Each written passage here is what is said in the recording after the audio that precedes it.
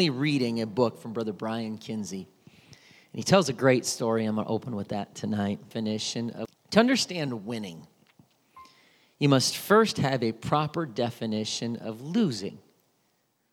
Perhaps one of the best people to provide that definition is a man named Larry Gelwicks. Anybody ever heard of that guy?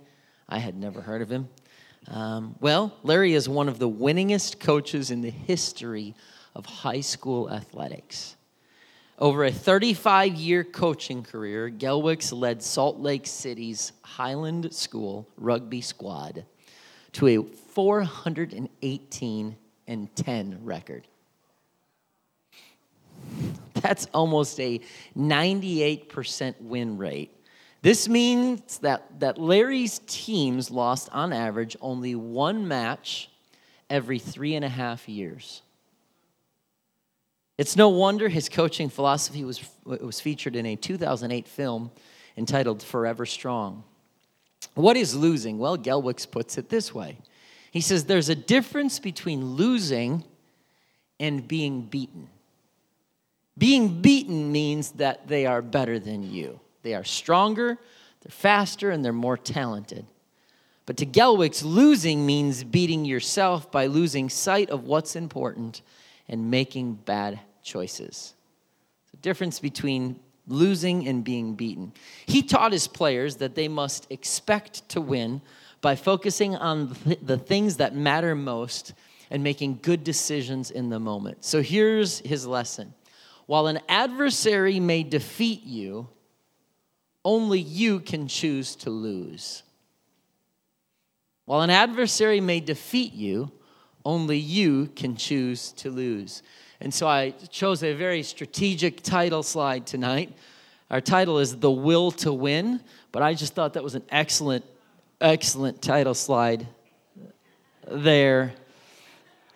In case you don't know, that's Vince Lombardi.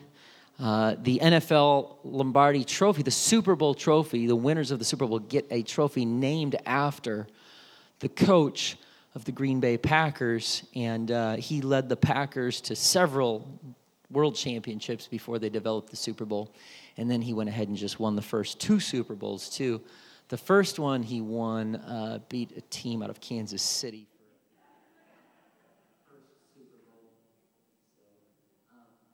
I'm just giving facts. This is not...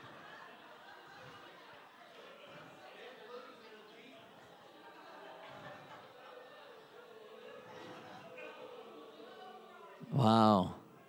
All I'm doing is just talking about historical fact. I'm not even saying anything. So to lose is to let something slip through your hands. When stuck in a poor life situation, you lose by letting victory slip away through a lack of faith, apathy, or inaction. And that begins with a losing mindset. A losing mindset with God is believing that you have no choice. That's where a losing mindset with God starts. You're thinking defeat is inevitable. You are stuck in your situation and there's nothing you can do. You are a prisoner to your circumstance. That is losing. That is letting your situation dictate your mindset. The greatest enemies we face are not an adversary. It's our own mind. It's our thoughts. It's our outlook. The devil wants you to believe that you got to settle for less. You're less. You got to settle for less than what God's called you to be, because your current circumstance, your current situation, your current abilities, your current anointing, your current calling, your current age, your current gender, your current athletic ability, your current socioeconomic background, your current education, whatever that is, you have to settle in and just be this person. And you can never do anything because of whatever external circumstance is in your life. Well, Satan wants you to believe you cannot change, that you can't overcome anything, that you just cannot win. And if you accept that, you will always be a loser. I don't want to stand in a pulpit and call the church a loser. But if we accept that We are always just going to be just a prisoner to our circumstance. And there's nothing we can do about it. We will always be losers. Revelation is the opposite of deception. Sunday I started talking about deception a bit, and deception is a lie from the devil. Revelation is truth from God. Devil uses deception, God uses truth. Deception brings confusion, revelation brings clarity. And so if you're ever looking at something going, I just don't know the will of God in this, I feel so confused, just sit tight and God will make his will clear, because God's not a God of confusion. God's a God of clarity. And so when you walk in truth, you have the ability to relate your current circumstances to the larger story of your life as God defines in the world. So my current circumstance is not where this, but when we're human, this is what we get consumed with. What is right here, right? What's tangible, what's in our face, what the emails we're getting today, the calls we're getting today, what our kids are acting like today, what the job is saying today. We're looking just right here. And so everything's miserable. And then we start to blame God. Where are you? Why are you letting this happen? What is this? Because we're looking right here instead of going, hang on a second. This does not dictate the whole story. If I look forward, I go, I walk by faith and not by sight. Now, we use that passage all the time, but stop and think what that really means. That if I'm walking by faith and not just by sight, the things I can see today are not the things that are going to dictate the long-term story. So once in a while, I got to step back, even though I might not be happy or healthy or financially, fiscally sound, or I might not be doing well in relationships, or I might not have opportunities in ministry, or I might do whatever it is, and go, well, if I'm walking by faith, I know that this is not the end of the story. I know that I can look forward and say, hey, there's a bigger picture here, and I'm not a prisoner to my circumstance, that I am going to be who God is calling me to be.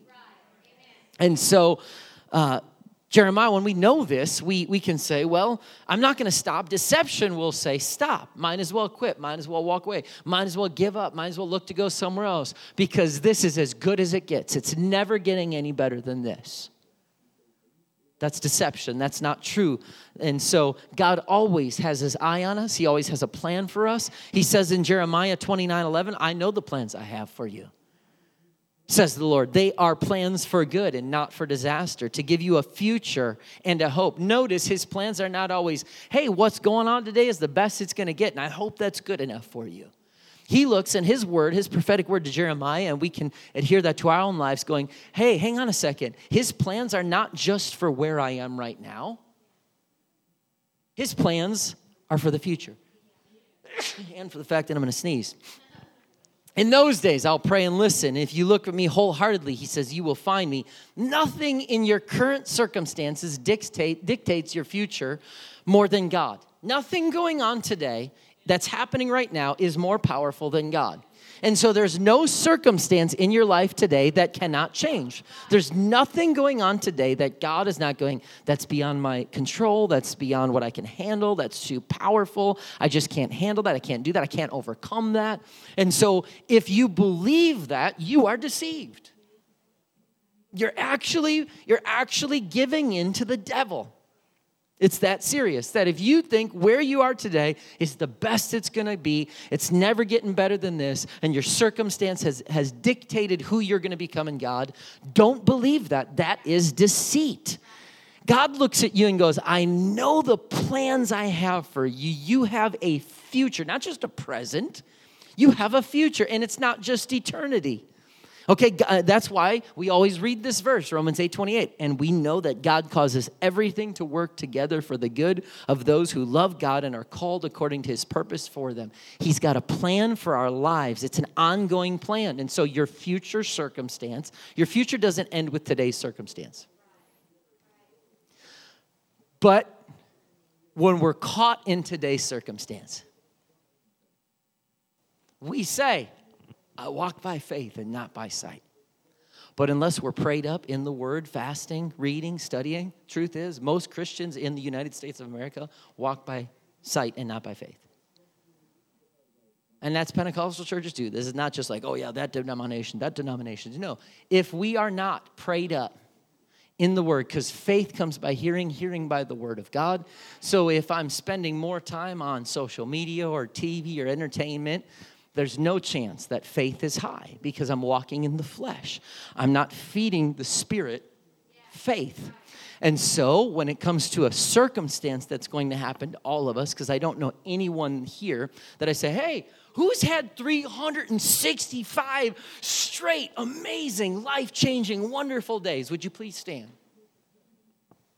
Ain't nobody. I think people could say, I got a great life. I'm blessed. God's blessed me. But there's going to be days where you go, I don't feel like I'm doing what I'm doing. You know, there might even be days you're going, man, my marriage is tough. Parenting's tough. Finances look rough. The house is falling apart. The car ain't starting. The job isn't what I wanted it to be. I thought I'd be further along in ministry. And I just feel like quitting kind of everything today.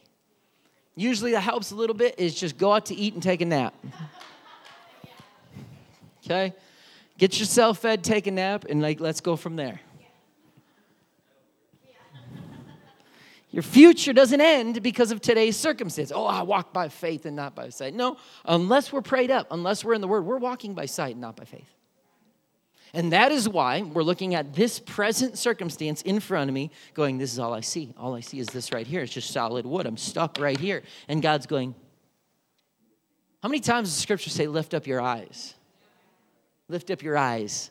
That's not an accidental statement. That is Jesus looking at us, God looking at his people through the word going, it's time to lift up your head. Your redemption draws nigh. Time to lift up because you're getting so stuck looking at all this stuff. I can't stand when Christians are like, this world is bleak. Yeah, we know. The world's going to end at some point. God's come back for his people. But until then, I'm going to live here victorious. I'm not just going to wait.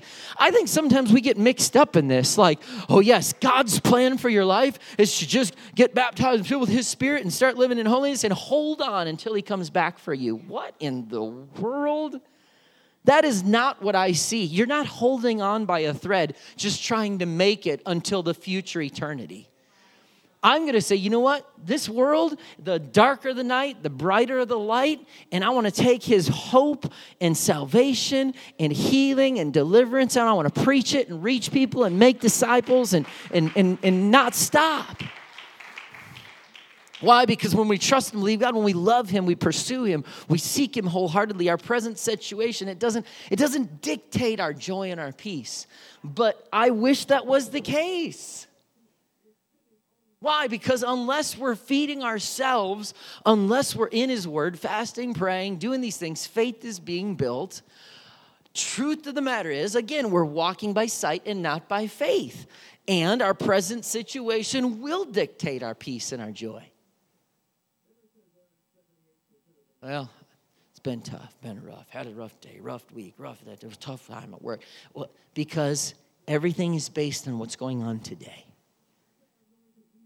But our lives have a pattern designed by a divine creator. These circumstances and these situations, they point to something. Instead of looking around, like when we get into a present circumstance we're not enjoying, instead of looking around, go, what next now? What's next now? Man, God, enough is enough. That instead we can go, what's going to happen next? And people can look. That's why it's peace that passes all understanding. Because the world, anybody, when things are going well, anyone in the world can go, wow, of course you're rejoicing, you're blessed. You're not going to get anyone's attention rejoicing when you're blessed. But when you rejoice, when there's a trial and a circumstance, that's when people notice and go, how is this possible? How is this happening? And you can go, because I walk by faith and not by sight. And so I know that this circumstance is what's happening today, but I know that long-term God has a plan and all things will work together for the good. And so the good that we define might not be his good, but I know he looks at me and he says, no, for your good, I've got a plan. I've got a long-term plan. I don't want to invest with somebody that says, I'm going to see what I can do for you for the next 28 days, and then I'm out of here. Now, I'm 42 years old. I still got a little bit of time. I want a long-term investing plan. And that's what God, when he looks at us, he goes, here's where you are today, but I'm not done with you. This is not the end of your story. And so losing is a learned behavior. I'm not talking about an athletic event, a Bible quiz tournament, a game of chess. I'm talking about walking with God. I'm talking about an outlook in the spiritual realm. Being a winner or a loser is not based on the final score. It's based on the Word of God and whether or not we put our faith in that. Certainly, God develops us through tests, trials, tribulations. I've preached whole messages on that, and I'm 100% an advocate and believer in that. But don't think for a second, again, that the Christian motto is you live, you hold on, you die, then you see Jesus. I don't even want to be a part of that. I believe there's more to that story. Ultimately, our goal is to be in the presence of God for eternity. But God has called us to be winners long before that. It's not like it's just loser, loser, loser, loser, loser. Enter the pearly gates, and now I'm finally a winner. No, the minute that he died on that cross made me a winner.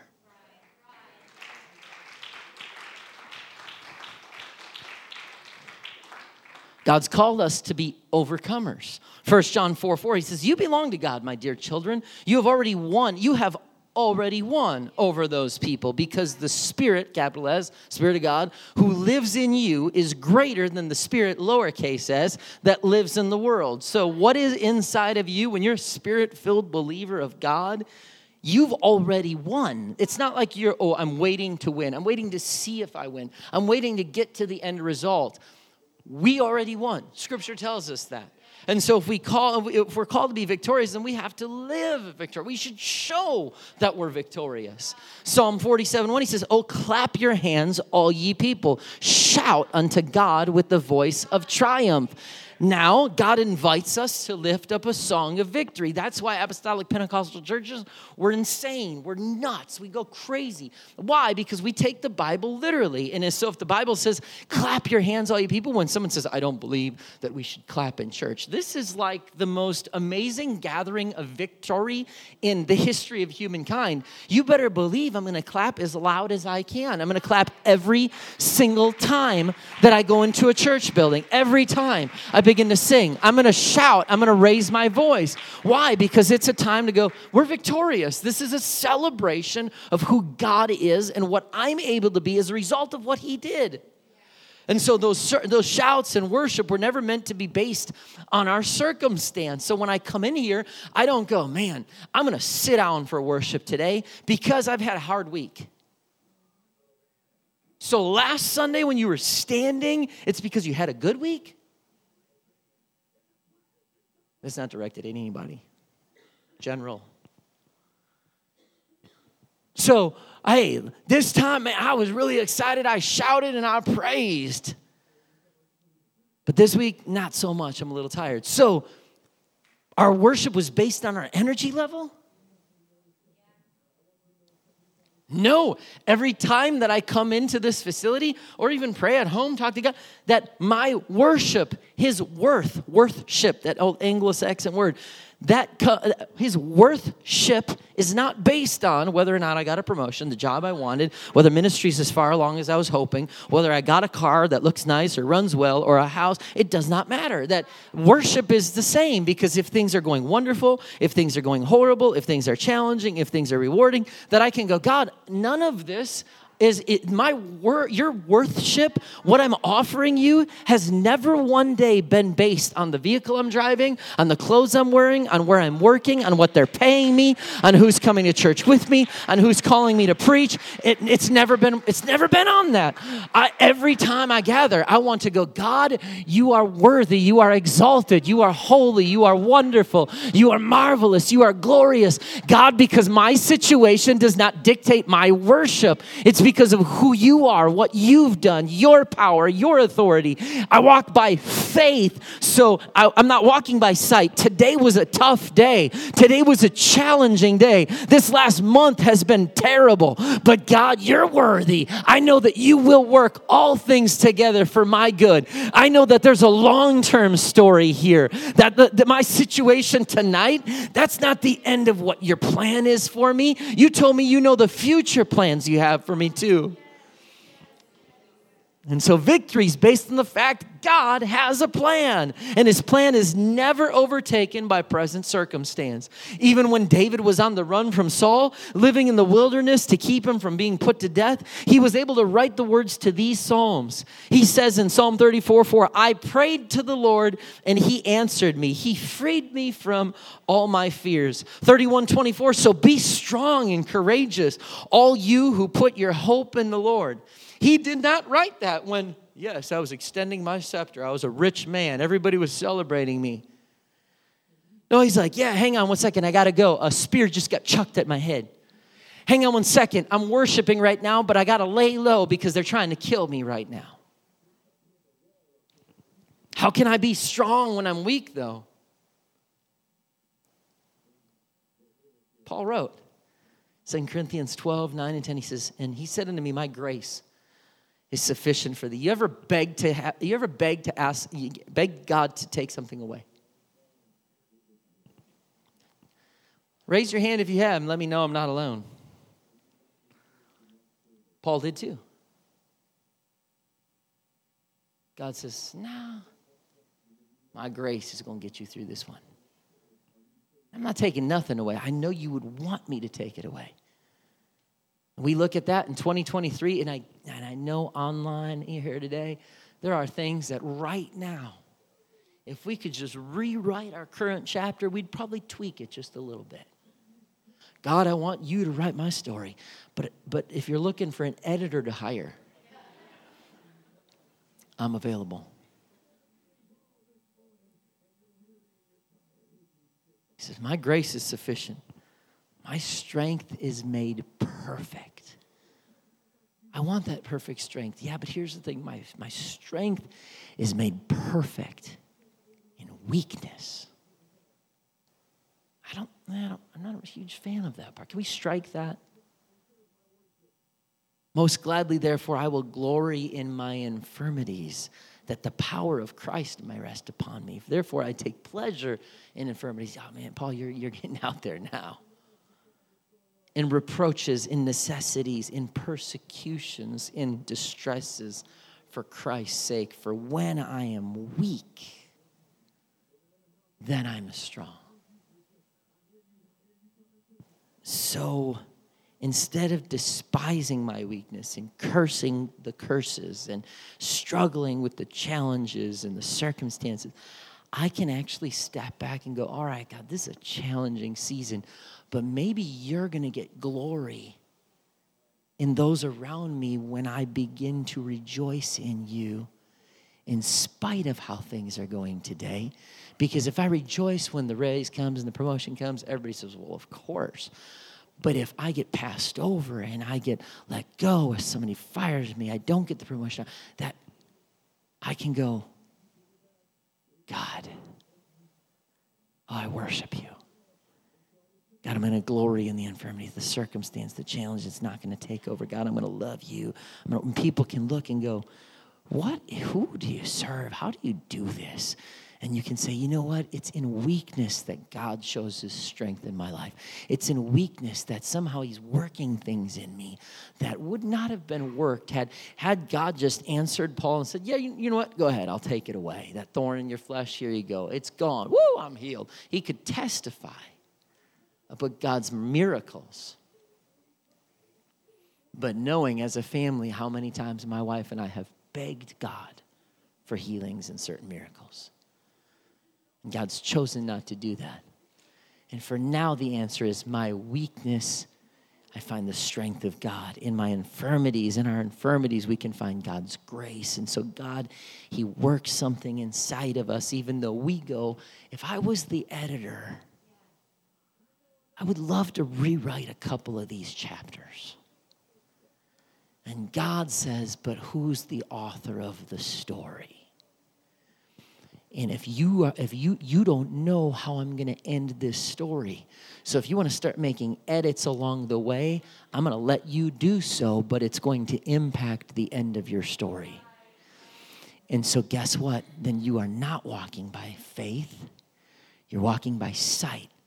And if you want to edit your story, he'll let you. But it's going to impact the end.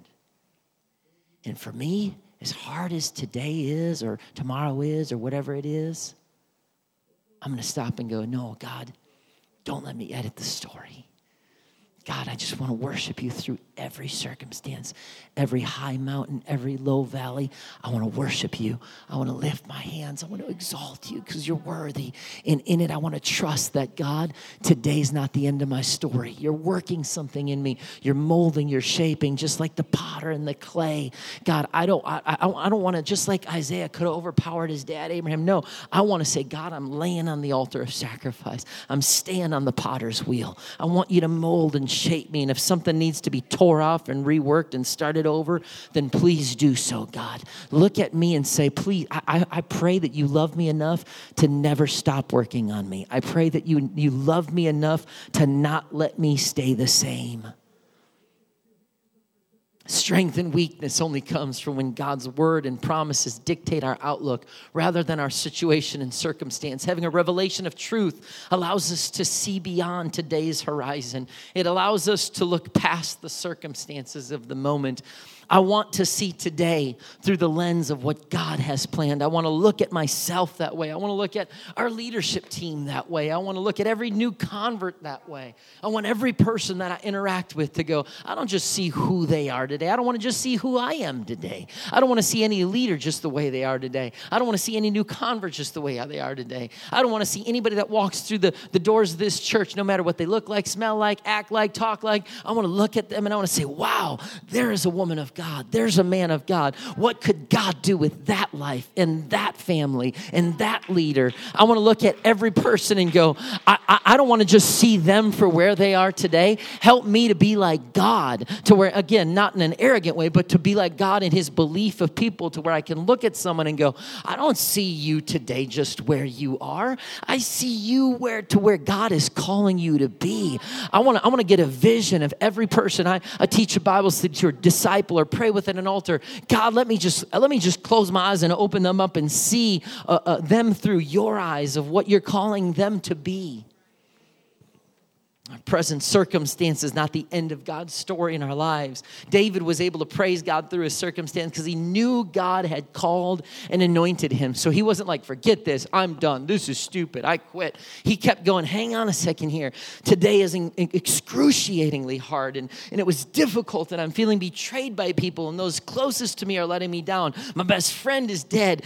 I'm running from place to place. God, but here's the thing, it's not easy. It's not maybe what I would have chosen, but I remember when I stood in a field and a prophet poured his anointing oil upon me and you called me and you said you had plans for me. So I cannot stop today. I cannot just let go of this. I cannot just stop with where I am right now.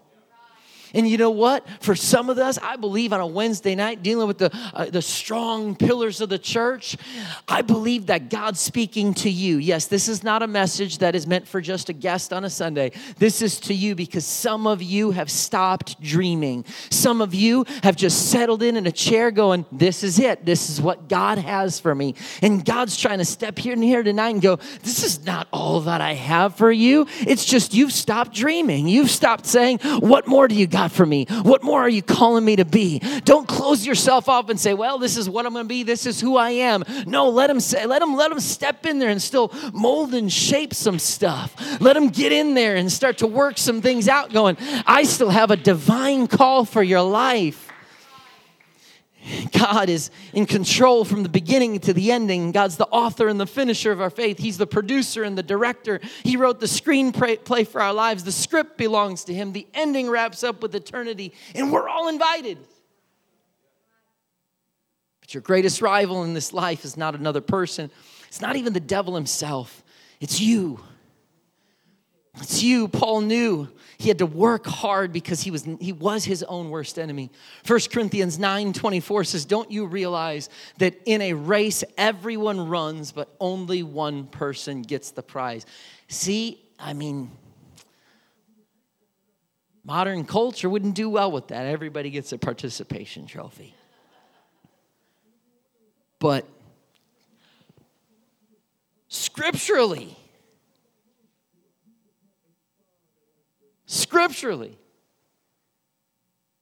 Paul says, so run to win. All athletes are disciplined in their training. They do it to win a prize. My boys are in a little basketball camp right now at William Jewell College. Some of the head coach, assistant coach, and the college players are teaching them things for grades 3rd to 8. And he opened up, had them all sit down and told them the story about it takes 10,000 hours to become an expert on anything. Now he's challenging trying to develop players. I'm not really pushing my kids to play basketball for 10,000 hours. But the principle of life is, hey, you want to master something? It's going to take discipline. They do it to win a prize that'll fade away. But we do it for an eternal prize. So I run with purpose in every step. I'm not just shadow boxing. Guess what? Every single time I've ever shadow boxed in my life, I've never lost.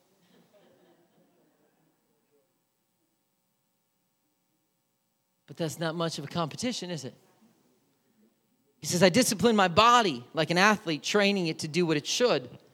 Spiritually, just like exercise, you're not going to just walk in and say, well, I came to church.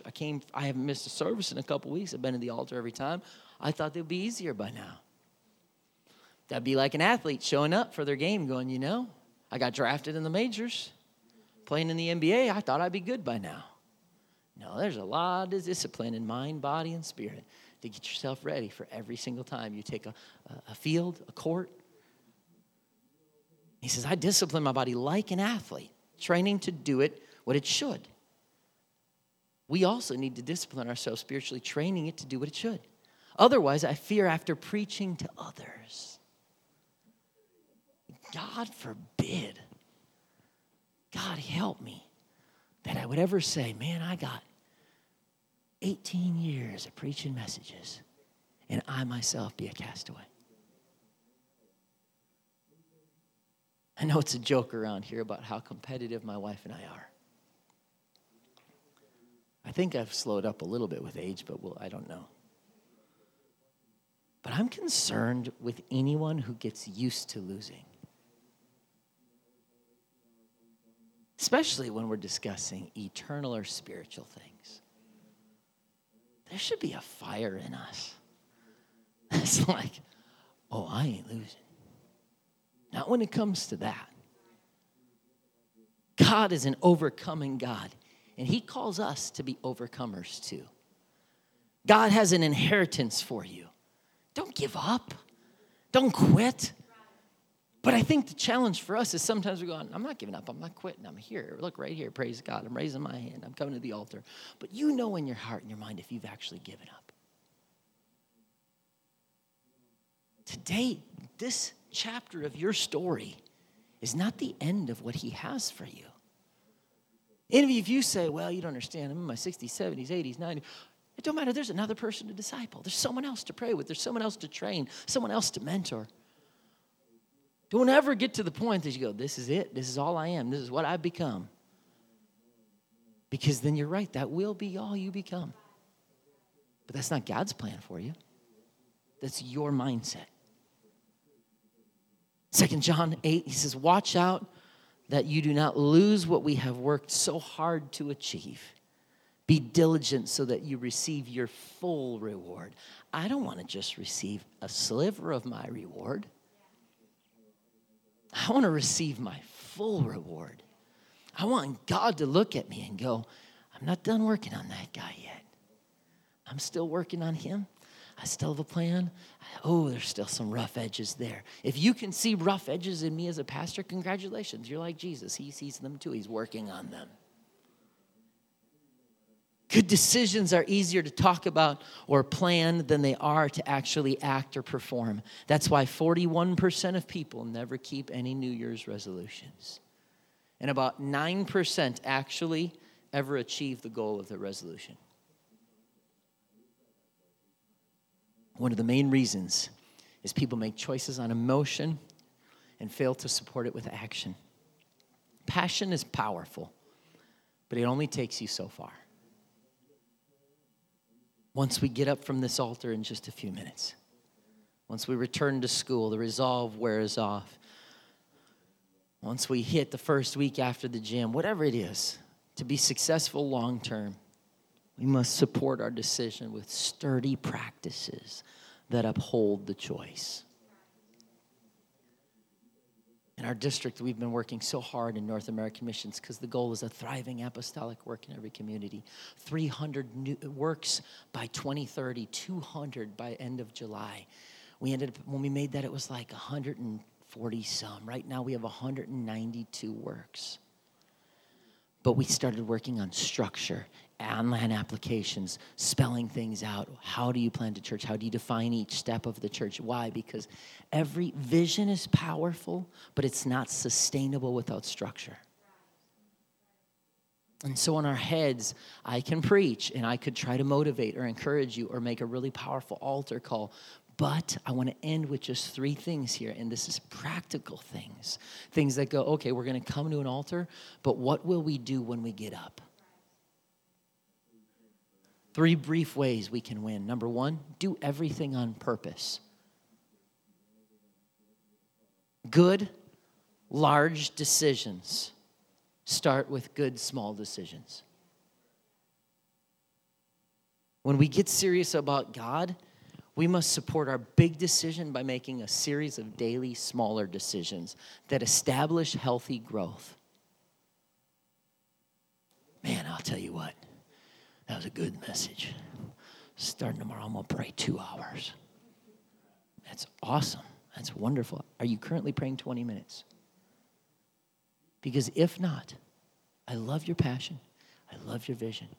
Let's not start with 2 hours. Start with 20 minutes. Starting tomorrow, I'm going to read the book of Psalms, whole thing, 150 Psalms. Are you currently reading a chapter a day? If not, let's go ahead and start with 1 chapter a day.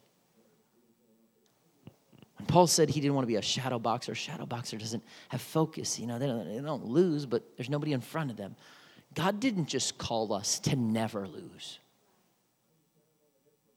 He called us to win, to be overcomers. That's why our language should not just be about, just hold on. You're ever counseling somebody and just be like, just hold on. Just hold on. If you could just hold on. That's not God's will.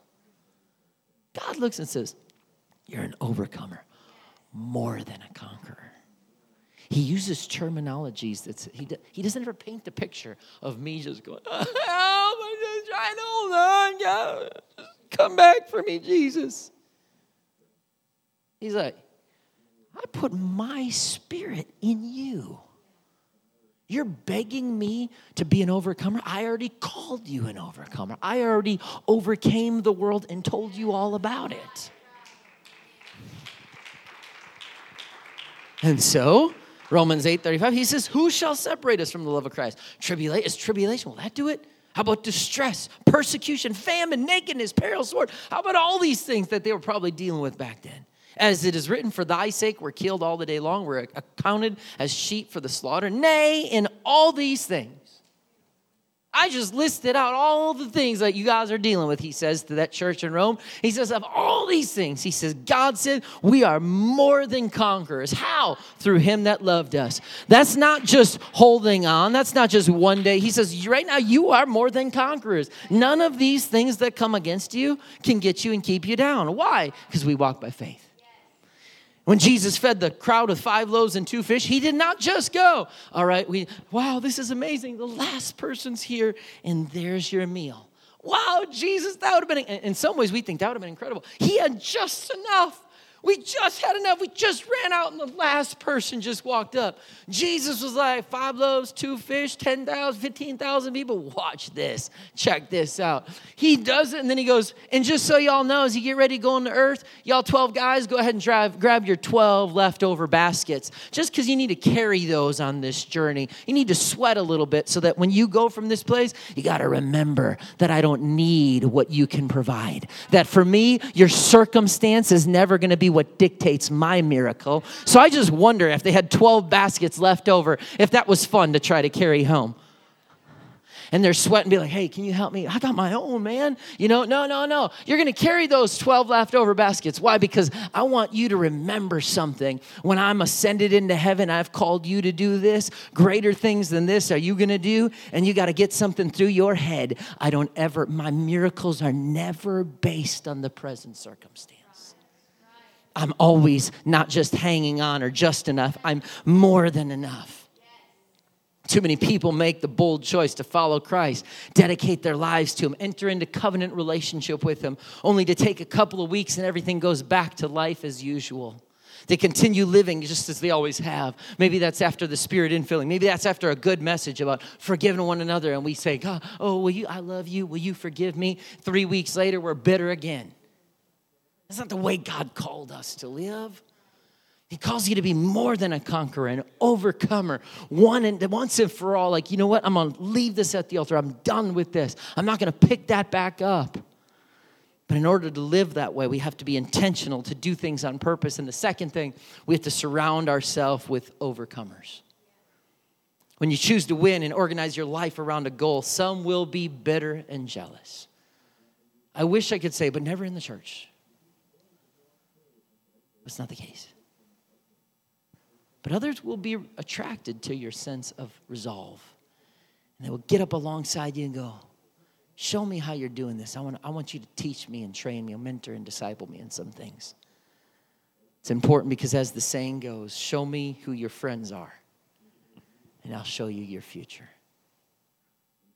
When we surround ourselves with overcomers, this helps us to position ourselves to be overcomers. But the opposite is also true. When people around you are negative and they just pull you down, when all they tell you is the reasons why they lost and the reasons you're going to lose too, that mindset will impact you. We see a principle of people wearing off on you and is discussed in God's word. Proverbs 22, 24, and 25 says, don't befriend angry people or associate with hot-tempered people, or you will learn to live like them and endanger your soul. I thought we were supposed to reach everybody. Well, I believe God's called us to love and to try to disciple a lost and dying world. But I do not believe that God mandates that we let every person into our inner circle, speaking into our lives and having influence with us. 2 Timothy 3, 1-5, he says, you know what, Timothy? Last days are going to be very difficult times. People are going to love only themselves and their money. Listen, this is what he's talking about today. They will be boastful and proud, scoffing at God, disobedient to parents, ungrateful. They're going to consider nothing sacred. They will be unloving, unforgiving, slander others, have no self-control. They're going to be cruel and hate what is good. They're going to betray their friends. They'll be reckless, be puffed up with pride, love pleasure more than God. They'll act religious, but they'll reject the power that could make them godly. And then Paul says, stay away from people like that. Oof. That sounds harsh. But with eternity at stake, I can't afford a losing mindset in my inner circle.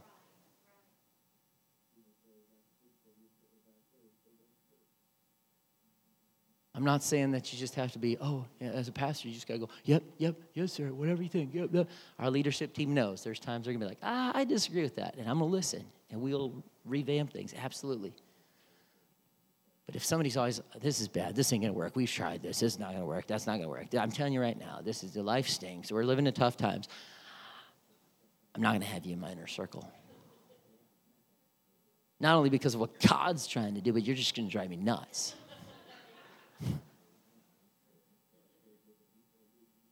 choose friends and mentors wisely.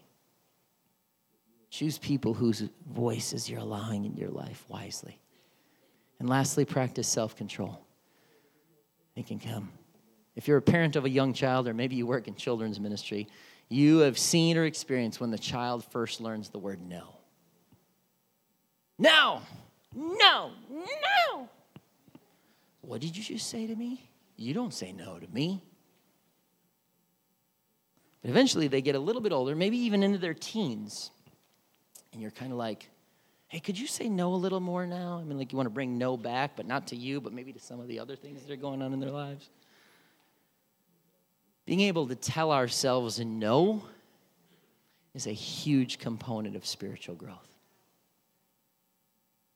Because I don't want to read the Bible tomorrow. Well, no, you're not in control. I'm reading the Bible. I don't want to pray. I want to watch this or do this. Or no, you're not in control. I don't want to fast. I'm actually really hungry. A hamburger and a milkshake sounds good. Maybe we'll fast a different day. No, flesh, you're not in control.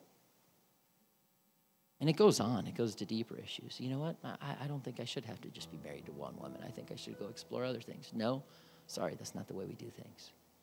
You know what? I used to be an alcoholic, and man, I ain't been to that bar in a while. No. You're not in control.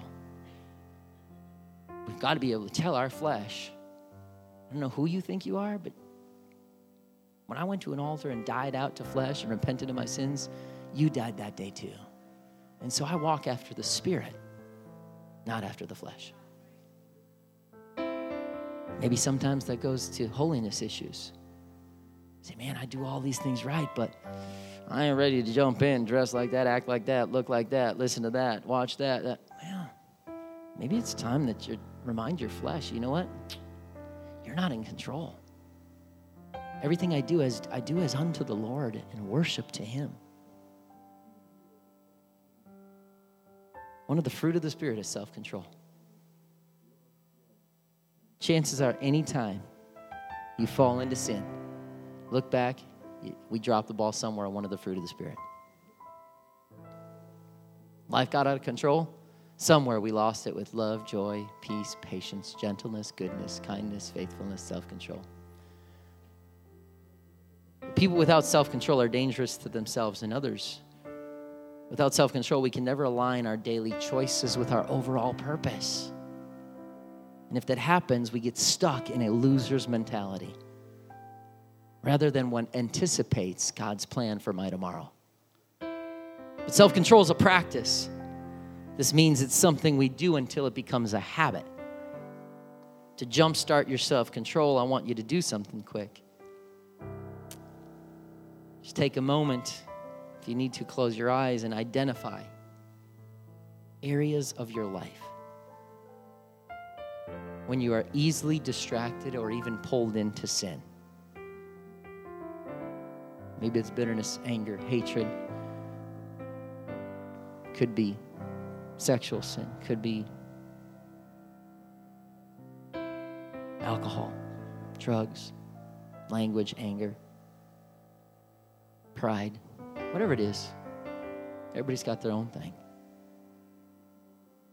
What are the things you participate in that you end up dealing with regret afterward? Once you identify these things, you can follow these basic but powerful strategies.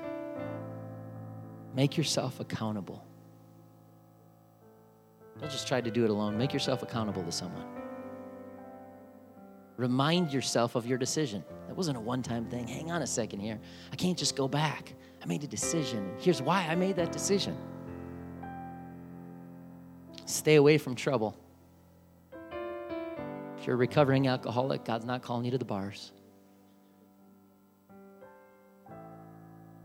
And then build on each victory. And make sure you pray. Your decision determines your destiny as you stand to your feet tonight. If you choose to believe that no positive change is possible, none will occur, I promise you. If right now you're going, yeah, but I've struggled with this 10 years, 20 years, 30, oh, this is the same thing. I just can never get over this. And your mind's already going, yeah, you're never going to get past this. There's no change possible. You're a prisoner to your circumstance. then you are. You're not going to, unless the mindset changes, you're going to keep losing. If you accept that. If you decide to lose, your destiny is decided. But if you decide to win, if something's in you going, I'm not claiming it's been great. I'm not claiming I got it all together. I'm not even saying that everything's been perfect. Maybe you're like, honestly, it hasn't. But I'm choosing to believe I am an overcomer. I am more than a conqueror. I'm going to choose to trust you at your word. You said these things to me. So my present circumstance is not it's not indicative of the overall picture. Today's battle is not something to be despised, but to be embraced as you get ready for your next step. So there's just tremendous power in a choice that God's placed in your hands tonight. He's already wrote all about it. He told us about it. He wants a victory for you. So there's this amazing, powerful choice in your hands tonight. Winning is not quick. It's not easy. There'll be tons of setbacks along the way. To maintain an attitude of empowerment, you must prepare yourself for the long haul. Don't get discouraged when obstacles come. Why? Because I am not walking by sight. I'm walking by faith. And so if you're ready to make that decision, if you're ready to say, you know what? I'm going to get up there. I'm going to come to an altar. I'm rededicating myself to walking victorious. I'm rededicating myself to, hang on, I got to get back. Maybe I've gotten in a little bit, slipped into a losing mindset. I'm done with that. I am a winner. I am victorious. I'm more than a conqueror. I'm powerful because of what he has done and the spirit I'm filled with. And so if you're ready for that and your mindset is going, and it either needs to change or be renewed, I'm just telling you, come up here. Come and find a place to pray tonight. Don't let any current situation or circumstance tell you that's the end. That's what you're going to be. You're never going to go past that. That's all you're ever going to know. No, that's who you are. No. Come and find a place to pray at this altar.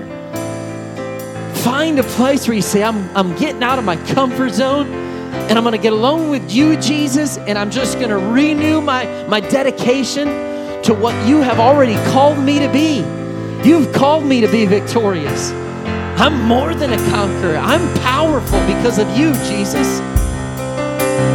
Help me, Lord. I want to walk in this. The weapon may be formed, but it won't prosper. And when the darkness falls, it won't prevail. The God I serve knows only how to triumph. You see, my God will never fail. Oh, my God will never fail. I'm gonna see a victory. I'm gonna see a victory. For the battle belongs to you, Lord. I'm gonna see a victory. I'm gonna see a victory. For the battle belongs to you, Lord. I'm gonna see a victory. I'm gonna see a victory. For the battle